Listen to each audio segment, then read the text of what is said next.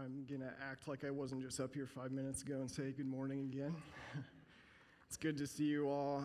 My name is Tanner, and generally I'm not the guy who comes up and does this on Sundays. If you are new here or haven't been here all that often, we have two other pastors, and they aren't here today, but that means I'm in charge, and what I say goes, apparently, which is terrifying for me, so hopefully we get through this all right. Honestly, though, it's so great to see you all. Good to just to meet together with you and be encouraged with one another and to worship with one another. Our band, I want to just say thank you to the band. They're not behind me anymore. They have vanished. But they do such a good job every week, and it's just a gift to have them. Jessica and all the rest of them, they volunteer their time. It's great to have them. So, welcome. This morning, to begin, I want to show you a photograph that will hopefully be on the screen. It is not a photograph that I took, disclaimer, but you might recognize this place. Some of you, if you've been to Jerusalem, you've probably been to this place. This is the Western Wall in the Old Town of Jerusalem, and you're going to find out, just like last week, I'm not a business guy, I'm not also a history guy, so the things I'm going to tell you, just take them with a grain of salt. So this is a really significant place symbolically. This is a place where it basically, if you're a Christian, or if you more so are a part of the Jewish faith, which we kind of are like cousins with the Jewish faith, we came out of the Jewish faith, this is a very, very important place.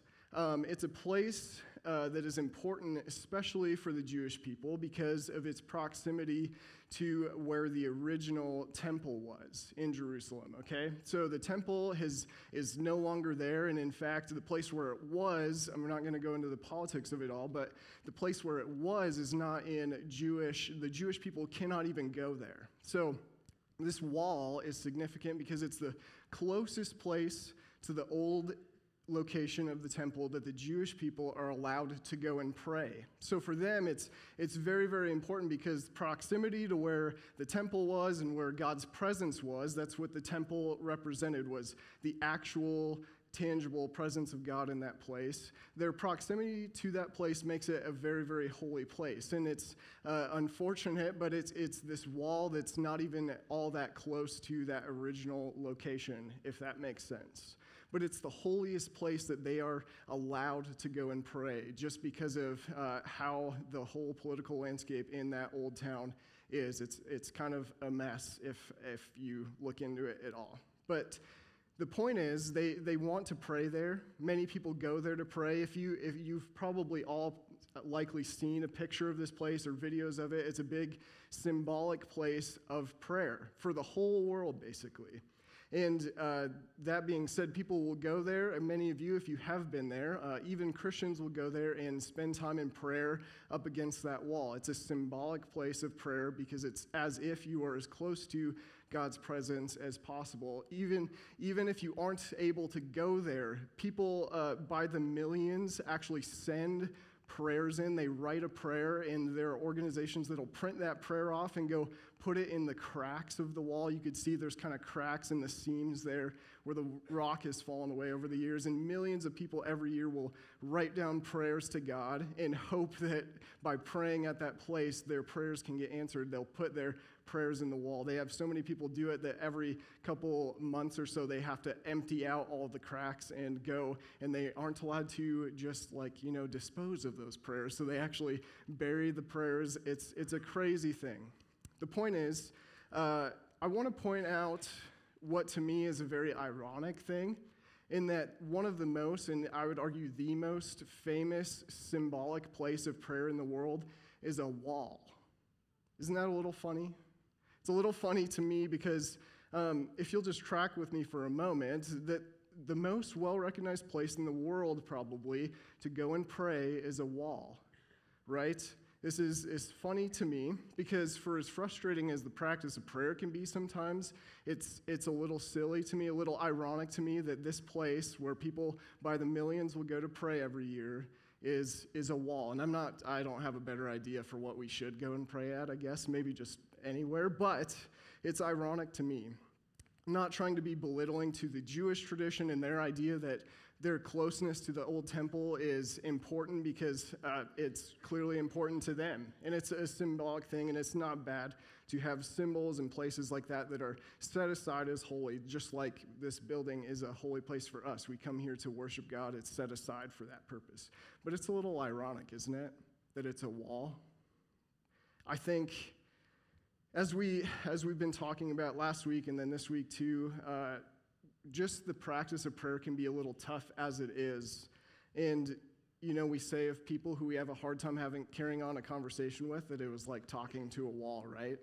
And I think the practice of prayer can be like that is from time to time, and I would argue, like for most of us, it's a battle like talking to a wall just about all of the time. Some of you might be the exception to the rule. Not that there is a rule with prayer, but you might have a lot of success in your prayer, and you might be uplifted by your life of prayer, and that's great and all well. I admire those of you in the room who feel that way. But the chances are we're all going to come to a point in our life where it's going to feel like when we try to pray to God and we try to have that communication, we try to foster that relationship with God, it feels like we're just talking to a wall.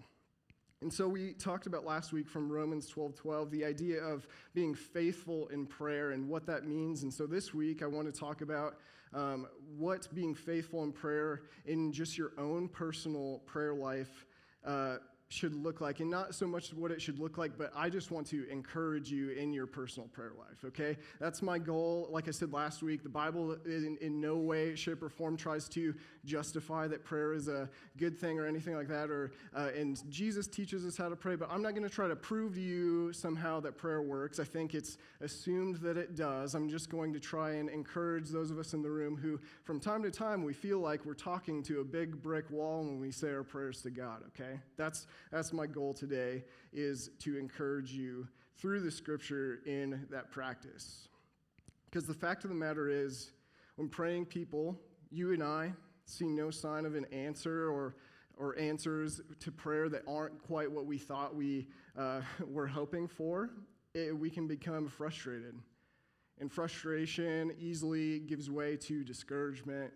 And discouragement, if we let it go on very long, usually leads to total defeat and just cutting that practice of prayer totally out of our lives. And I think for most of us, we're somewhere on that track at about every point in time in our lives. There might be little moments of, oh, wow, I had success over this prayer, but then it's back to the grind, isn't it? We're never through. We never arrive in our practice of prayer. We never get to a point where it's like, oh, every prayer I ask of God, it just happens. That's not the experience that we see from Scripture. That's not the experience many people have in just their Christian experience either. So what guidance this morning, we're going to look at what guidance and encouragement do the Scriptures have for those of us who might be growing weary in our prayer, in our personal prayer life in particular. So a couple pieces of background information. If you have a Bible, if not, there's Bibles under the chairs in front of you. We're going to be looking in Luke chapter 18, the Gospel according to Luke. So, a couple things about Luke and the specific scripture we're going to be looking at. Number one, for Luke, he, by my calculation, and you can go and do your own research if you want to prove me wrong. But from my count, Luke addresses prayer more than any of the other three Gospels, so Matthew, Mark, Luke, and John. Of those 4 accounts of Jesus' life and his teaching, his death and resurrection, Luke addresses the idea of prayer and the practice of prayer the most. He records where Jesus talked about it more than the others. This isn't to say that Luke is like some master of prayer or something like weird like that. I'm not trying to make a point that's not there, but there seems to be a little bit more emphasis for Luke as he's watching and as he's hearing the stories about Jesus and as he's talking to the disciples about what Jesus taught and things like that. He's wanting to include prayer in a big way throughout his gospel. In Luke's second volume work, the book of Acts, we believe the same person wrote the Gospel according to Luke and the book of Acts. there's also an emphasis on prayer. So there's something that carries through for Luke, that he sees the priority set on prayer by Jesus, and then the priority set on prayer by the disciples in the early church as well. So that's something just to keep in mind. Luke also includes, as we read last week, Jesus' model prayer. It's what we often call the Lord's Prayer. And I wanted to make sure I told you all, I do, like, if you read along with me, most of the time, most translations, they have a shortened version of the Lord's Prayer. So as I read it last week, I retroactively was like, people probably didn't think I know the whole Lord's Prayer. But his gospel just records it a little shortened as in comparison to the version shown in the Gospel of Mark. And so it's in the footnotes. I just didn't read it because it wasn't in the footnotes. So he does include Jesus' model prayer and Jesus' most clear teaching on prayer as well. So once again, Luke is seeing prayer as a key thing. Two more pieces of background info. We're going to read a parable today, and it's important to know just in basic Bible reading, this is something to keep in mind, that parables are not necessarily always meant to fully correlate to the reality that Jesus is going to teach and compare it to. What do I mean by that? As we're reading this parable today, if you're doing the mental math in your head and saying, okay, Jesus is comparing this story to some reality about our world and the kingdom of God, right? Jesus does that in his parables. We can't always pick up that parable and put it over ours and think everything's going to fit neat and tidy. You'll see what I mean in a few moments, because he's trying to get the heart behind the message, and we'll find that Luke actually explains exactly what Jesus means when he's teaching this parable. But that's something to keep in mind. If you read a parable, everything in the parable is not always going to correlate directly with the reality that Jesus is teaching. Something to keep in mind.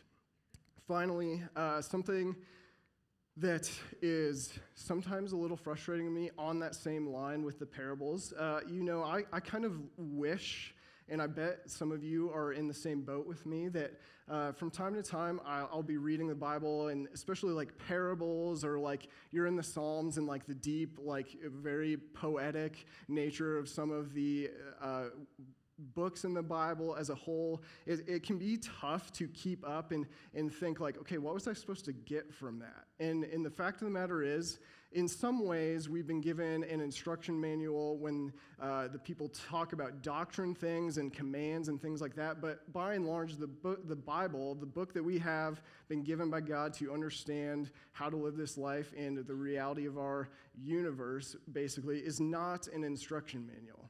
It's a story about Jesus and about the way that he has redeemed us so that we can get back in a relationship with God. And so with stories and things like that, and like I said, the poetry, the Psalms, things like that, there are stories in the Old Testament that we can read and be like, what am I supposed to get out of that at all, Have you been there? I don't think I'm the only one, but we don't have an instruction manual in front of us. We have a story. And so the point of the Bible in the way that it's been given to us is for us to try to wade through these things. And so that's what we're going to do this morning with this parable. We're going to try to gain an understanding in it. That's going to require us to do some thinking. The meaning behind it and the purpose behind it for Jesus is not always just surface level. We might need to take some time, take some days and maybe weeks, and go on a long walk and think about the things that he's written in this book, okay? So let's read together. We're going to read Luke chapter 18,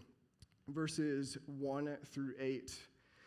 In your Bible, this might be subtitled The Parable of the Persistent Widow. Other translations might have it labeled as the Parable of the Unrighteous Judge. Those will be things that we'll find out about. Those are the two characters in this parable. But let's read it in its entirety together. Verse 1, Then Jesus told his disciples a parable to show them that they should always pray and not give up.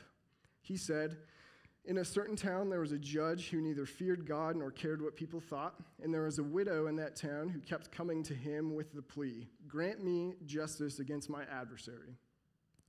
For some time he refused, but finally he said to himself, Even though I don't fear God or care what people think, yet because this widow keeps bothering me, I will see that she gets justice so that she won't eventually come and attack me. And the Lord said, Listen to what the unjust judge says. And will not God bring about justice for his chosen ones who cry out to him day and night? Will he keep putting them off? I tell you, he will see that they get justice and quickly. However, when the Son of Man comes, will he find faith on the earth? So I was just reading out of the NIV. I'm going to read each line by line. We're going to go through them, just pick some things out, and then once we're done doing that, a few takeaway points at the end. Sound good? Verse 1 says, "Now he told them a parable on the need for them to pray always and not give up." So we're told exactly from Luke's understanding of this teaching and from talking to the disciples, Luke knows exactly what this parable is all about.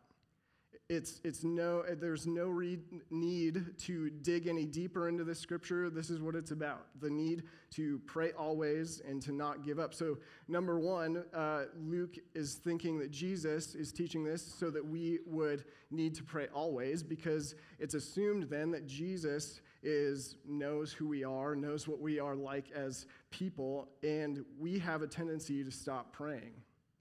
As we talked about last week, we have a tendency to stop doing things that don't give us a positive result for ourselves, don't we? We don't do a lot of things anymore, and apparently people back then didn't do a lot of things either if they didn't yield a positive result for that individual. So he knows that that's our tendency. So this story is meant to encourage us to pray always. And number two, the second objective of this parable, which seems about the same kind of thing, is to not give up, or your translation might say not to lose heart.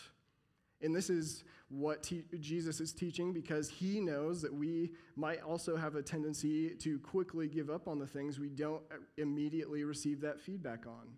Prayer is not going to be something for basically any one of us that we are receiving immediate feedback every single time. That's not how it works. It's just the plain reality about it, and I feel like that's important to know.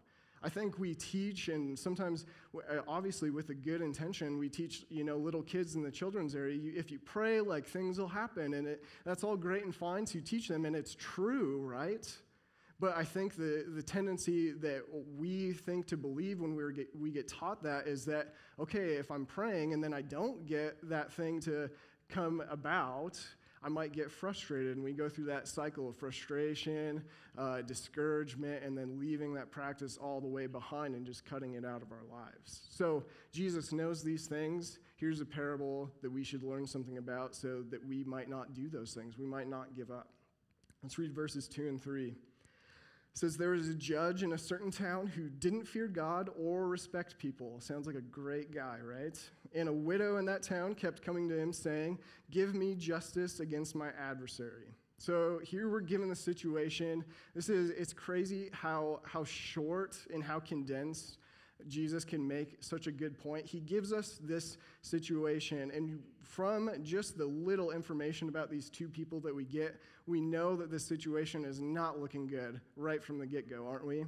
So we have, number one, an unfair, a corrupt, probably, judge who's presiding over this case, and for that reason, we have little to no reason to think that justice is going to be brought about. We understand that inherently. This guy, he doesn't fear God, which for us as people who are trying to follow God and trying to fear God even today, we realize that's not good. And then number two, he doesn't respect people. Usually if you're somebody who is in that kind of position where you're trying to weigh and balance justice, you want somebody who respects the fact that all people are made in the image of God and all of that. So this is a bad-looking situation right from the get-go, just looking at one character. But then we get character number two, who's a widow, who in Jesus' time, and even today, it's very much the same, unfortunately, but they're basically the symbol of defenselessness. They're left to deal with all of their life's dealings on their own. They don't have, especially in this time where in legal matters like this, the men were the ones who dealt with everything. If this woman's husband was there, no matter what the situation was that brought them to court, if she had done something, her husband would have been the one to show up in court and try to talk and speak on her behalf. But she does not have that luxury. She's all on her own. She's left open to be exploited and taken from, and basically nobody would be there to defend her. And we know from the Jewish law, at least the judge is usually supposed to be the one who is upheld and who will bring justice in situations like that. But this judge, he's likely corrupt, and he doesn't fear God, and he doesn't respect people. So we have little to no reason to expect justice. It's an unfortunate situation. Before we move on, notice the widow's plea to the judge. It's for justice. She is basically just asking him to do the bare minimum of his job, right? When we know what we know about judges, all they're supposed to do is weigh and balance and see. That's where we get the symbol for justice. You know, the scale. And basically she's saying, if you just look at the scale of this situation, you're going to see that I'm innocent. I just want justice. That's all she's asking for. She's not asking for anything more. She could probably, if we just read into the context, she could probably be asking for far more than that, because she's probably being exploited by even being there. She could probably be asking for the judge to punish the other people, or for her, she could be asking, give me revenge against my adversary in that way. Like, they should be punished for this. She's not asking for that, though. She's only asking for him to do the bare minimum of his job. Let's move on. Verses 4 and 5.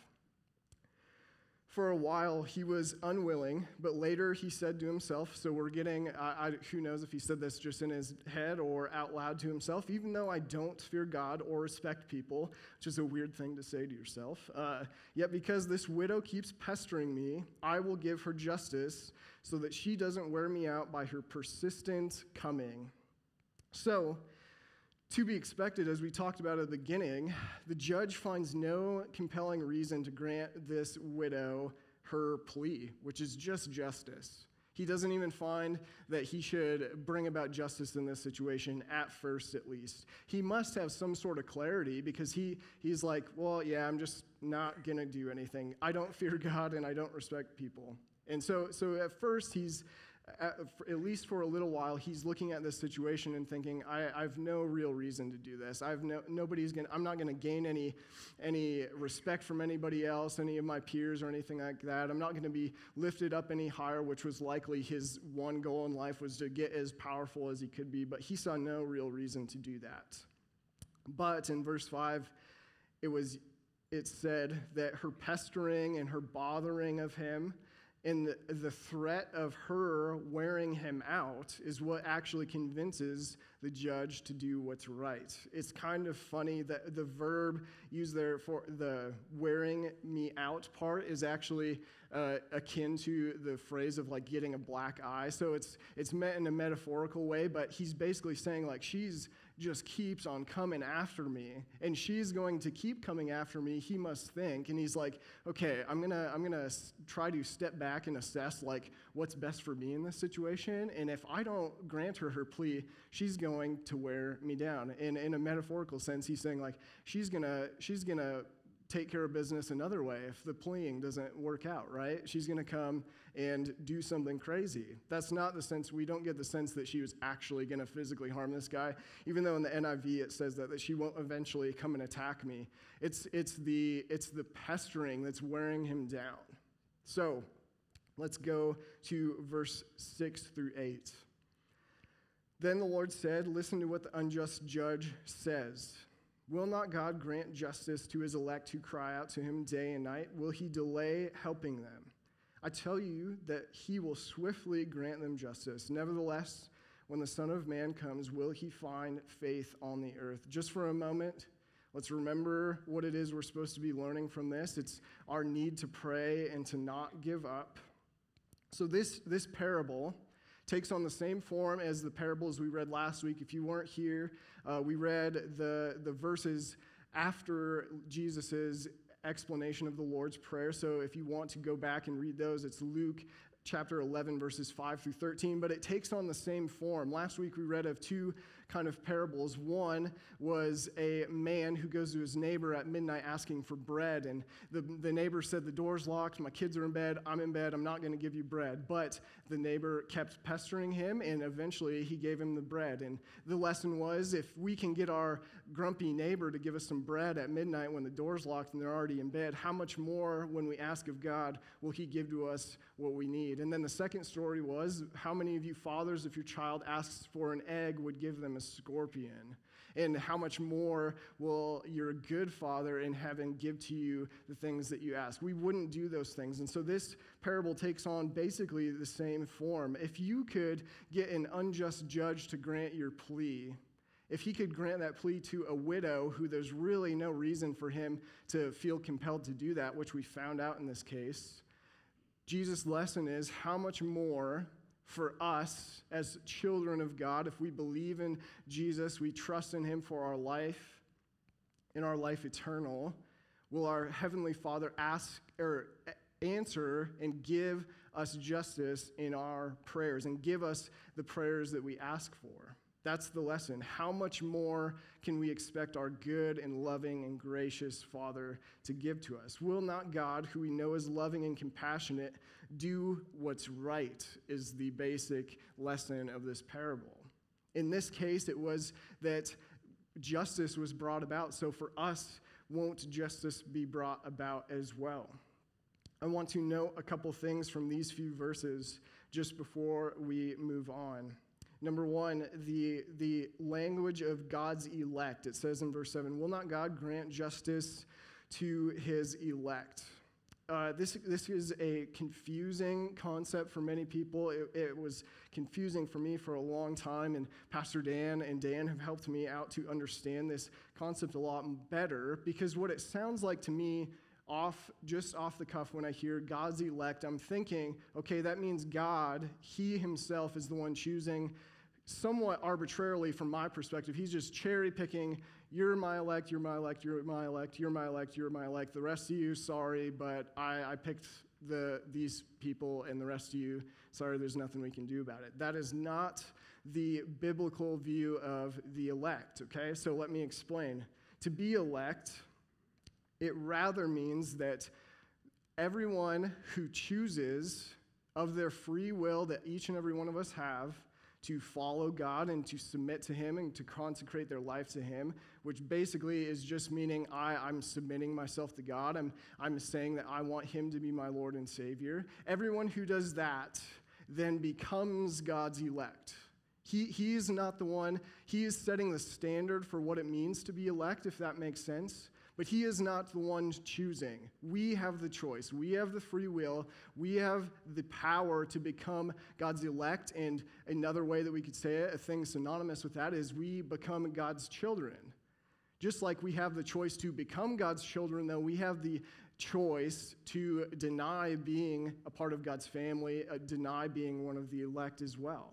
We have a part to play in this world. We have a part to play in our faith. That's why the whole invitation of the Bible, the whole invitation of the gospel is come and be a part of this. You have a choice in this, okay?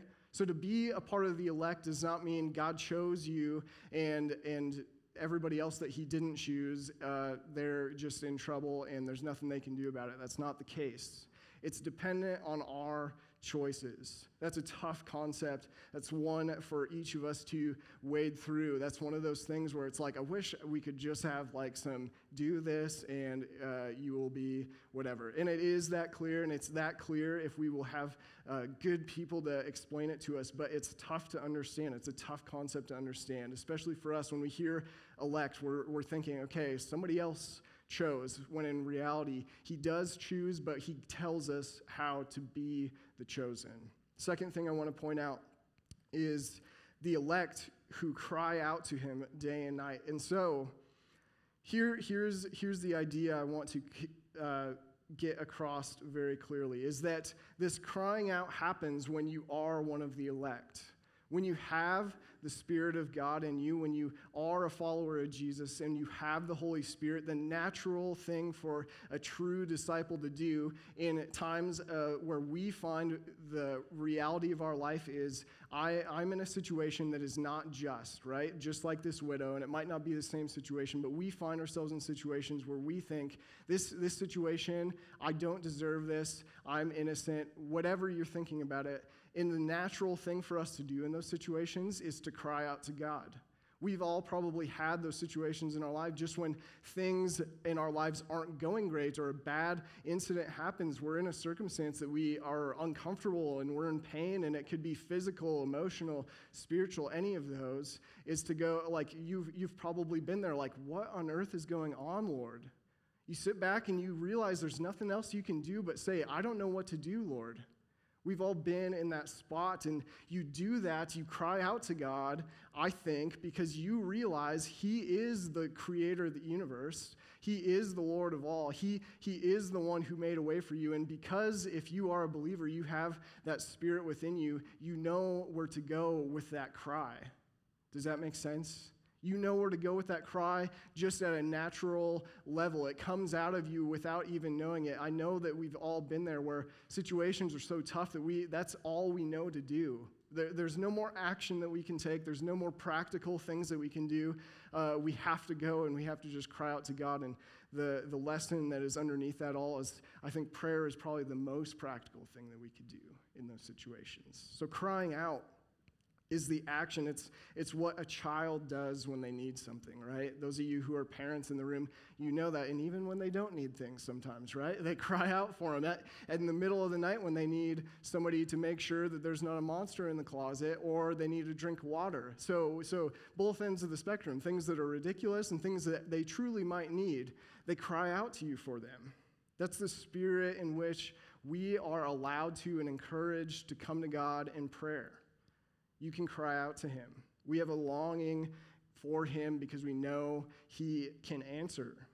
So there's a huge reason from all this, the lesson from this whole parable. There's a huge reason to expect justice. There's a huge reason to expect compassion and mercy from a righteous and loving Father. And if we are His children, if we are believers, if we are doing our best to not just say we follow Jesus, but actually live like we follow Jesus, when we cry out to Him, we have a huge reason to expect justice and an answer to our prayers when we cry out to Him. And it's tough because at the last part it says, I tell you that He will swiftly grant them justice. And so in our minds, we're thinking, okay, that means, like the lesson I learned in Sunday school, I should pray and it should swiftly come and that prayer will be answered. And I think the sense is more so that when God decides it's the right time for that justice to be brought about, then it comes swiftly. Does that make sense? It's not that our prayers somehow wrestle God into a place where He has to answer it right away. It's His choice to answer them when He wants to and when is best for our sake. So that's what granting them swiftly means. It's not that it'll come right when we ask it. It's that it'll come right when He knows it's the right time. So let's track this whole story back. Get the big picture. If you cry out to God, recognizing your dependence on Him, and you have put your faith in Jesus as your Savior, you're one of His children, you're one of His elect, right? You've seen Jesus as your Savior, and you're fully surrendered to Him, and you ask things according to His will, and sometimes you're going to have to ask again and again. We don't lose that in the parable. Then He will answer. He will answer, and when it's time for Him to answer, He will answer, and He will bring about justice. He will bring about that answer swiftly.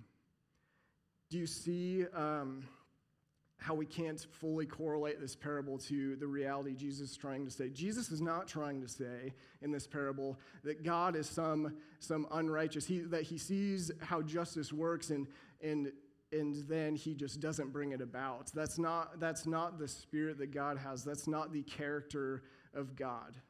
And I think that's what our assumption is a lot of times. And so Jesus is trying to break that assumption. We assume that for whatever reason, in my situation, I know what is just and I know what is right and I know what God should do and He should do it right now.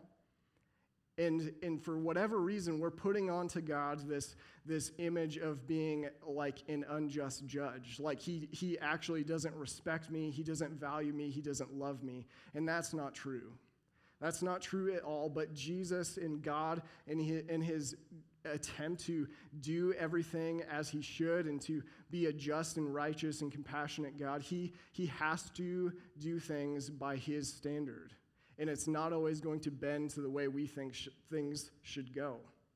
So still, I know I don't pretend to be naive that praying faithfully and not giving up is not so simple. It's not such a simple thing for us to do. It's very, very difficult. So why should we? Just a few wrap-up reasons why I think we should do our best to remain faithful in prayer. I think that we will find that our God is near if we give him the space. So just like the Jewish people, that picture of the wall that we looked at the beginning, they pray there because they think their prayers have a better chance of being answered because they're near to the presence of God. And the reality is for us that if we believe in Jesus, we believe in his life, death, resurrection, and ascension, and now, by the way, he's praying for us. We also believe that his Holy Spirit lives within us. It's not in a temple in Jerusalem, thousands and thousands of miles away from us, behind a wall that we can't even get there. I think we will find, if we would pray and we would give Jesus and we give God the space, that he is actually so near that we can hardly comprehend it, and we cannot comprehend it. But do we give him the space for us to realize that he's near? Do you give him the space? Do you give him the time of your day? Is it a priority to you to pray? I think if you gave time to prayer and made it a priority, we'd find he's near. James 4 says, you do not receive from God because you don't ask. And that's a terrible thing for me to hear. I'm thinking like, okay, so there might be things in my life that I would have a true desire for, but because I might not ask God, I might not give him the time and actually ask him for that desire in my heart, he might not bring it about. And do you listen to God? Do you give him the time, not just to pray to him and ask for all these things, but do you sit and just allow God to speak to you? I'm not trying to claim that if we all sat in silence for 15 minutes that we'd hear the audible voice of God. I don't think that's how it works either. But do you give him the space for you to hear from him? I think you'd find he's near if you did. He is near. If you are his follower, if you are his disciple, if you're living out your life according to the way that he wants you to, he's so near that we can't even comprehend it because he's within us. He's not far off. He's near. Be encouraged by that. Number 2, we'll find he's a teacher if we're willing to learn. I think if we were to be honest with ourselves and think back to our time in school, some of us were still in school, you teenagers in here, we would probably find that the teachers that we thought were the worst were probably the ones we didn't think we were gonna learn anything from, right? It's not always that the teacher was bad or they didn't know the right tactics or something like that. It was that we weren't willing to learn in their class. And so what do we learn? I think we will learn if we would give Jesus the time, if we give God the time in our prayer, that his will is a lot different than ours. And as we pray for something that we might think is a good thing to pray for, after a while, if you're persistent like the widow was, and if you're persistent like the neighbor was, you might find that maybe this isn't according to his will. Maybe I'm asking for something that just isn't right. And maybe that prayer will find its way out of your time in prayer. Maybe you'll start praying for something else. I think prayer is one of the places, probably the most important place where God wants to teach us. It's our desires that come before him, and he, in our prayer, as they go unanswered or as they go for a long time and we just don't feel like anything's happening, that's where he wants to teach us. We'll find he's a teacher, I think, if we're willing to learn, and as we learn, our relationship with him will grow. As we see, I'm praying for this thing that I believe is his will and I believe is a good desire in my heart, I will grow in a relationship with him. And I think what will happen as we learn to is we'll grow in maturity, right? We'll grow in maturity whether we're 70 or 17 in this room. If we would submit ourselves to prayer and we would go before God willing to learn in our prayer, not just to tell him what I want and he needs to give it to me no matter what. No, if I come and do it with a attitude of, I want to learn from you, Lord. I want to grow in this relationship with you, Lord. that I would definitely come to a place where I'm maybe not maturing in other areas of my life, but spiritually learning what his will is and knowing how to walk about this life like Jesus would is what we will learn. We'll become more mature Christians. Final encouragement to you, I think that we will find he's good if we would just enter into this relationship with him. Speaking to him is the primary way that we are meant to be in relationship with God. It's the primary way that he will speak to us. It's one of the ways that we can know, I'm hearing from God. I'm in relationship with him, knowing that I'm speaking with this God, the one who created me, the one who loves me, has care for me, mercy for me, is the primary way that we can enter into that relationship with him. And that comes from making a choice.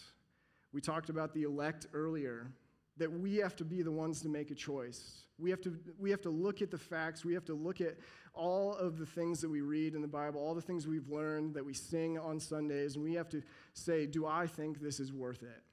And if we do think it's worth it, then the call is to go into a relationship with him, to speak to him, to become more like Jesus by speaking to him and maturing in that way, to become in this way more and more like a child. Come to God with that little line that we said last week, in Jesus' name. When we come to him in Jesus' name, we're coming to him like we are his child, right? And if you're a child, if you have that spirit about you and you are asking for the things that he wants, you're not going to feel that you need to give up when things aren't going right or when you aren't getting those answers. Kids do not care if they don't get the answer first time, do they? They're going to ask again and again and again until they know, I'm not getting it, let's move on to something else. And that way we learn and we grow. Prayer is not a transactional thing. It's not the rubbing of the bottle to get the genie to answer your request. It's not like that. We don't pray looking to get the answer so that we then will follow God again. We pray to grow in relationship with our Heavenly Father, to become more blameless, more holy as we journey through this life and as we experience different things as well. Band, you can come on up.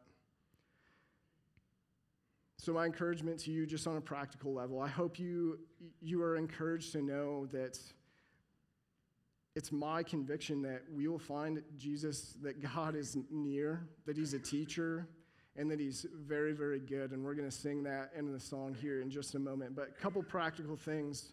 If you're stuck, if you're in that loop of I'm frustrated in prayer, and then I become discouraged in prayer, and then maybe for some of you in the room, you've just left prayer behind altogether.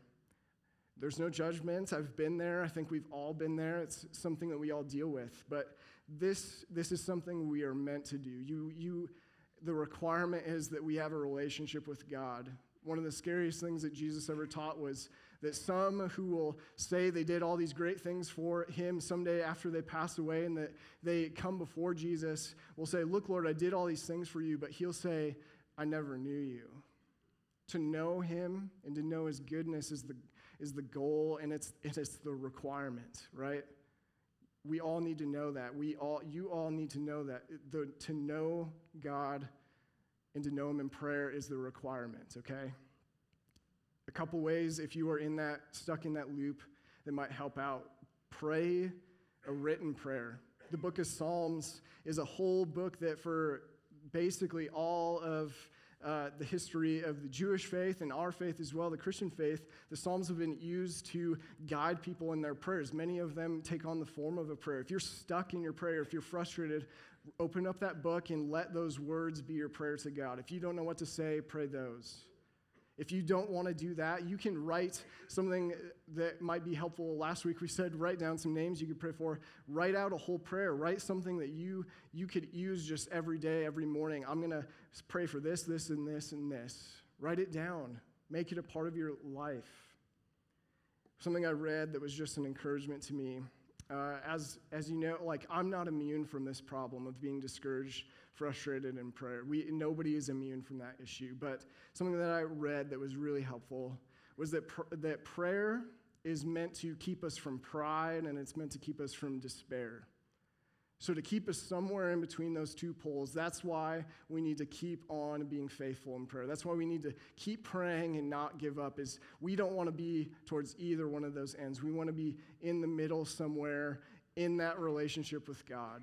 So if you are feeling that despair in your life, the practice of prayer, which I know can be a frustrating one, it can be like talking to a wall, is such a great antidote to that. We can't rely on the feeling of, it's prayer getting answered every time, but we can try. We can keep going. We can keep pestering. We can keep going after God and asking for those things as long as we know it is right. And then if you are feeling pride in there, if you feel like I've got it all together, spoiler alert, you don't. You're going to find out soon that something is going to come into your life and you'll realize it's not so great. And in those times, if you're on the cusp of that, if you're feeling like, I guess I kind of have been relying on just my own power, go into prayer. There's nothing more humility bringing than telling somebody and telling the Lord of all that you need some help. So keep yourself from despair and from pride, and let's try to be people who are faithful in prayer. Let's sing together, and then we'll pray to close.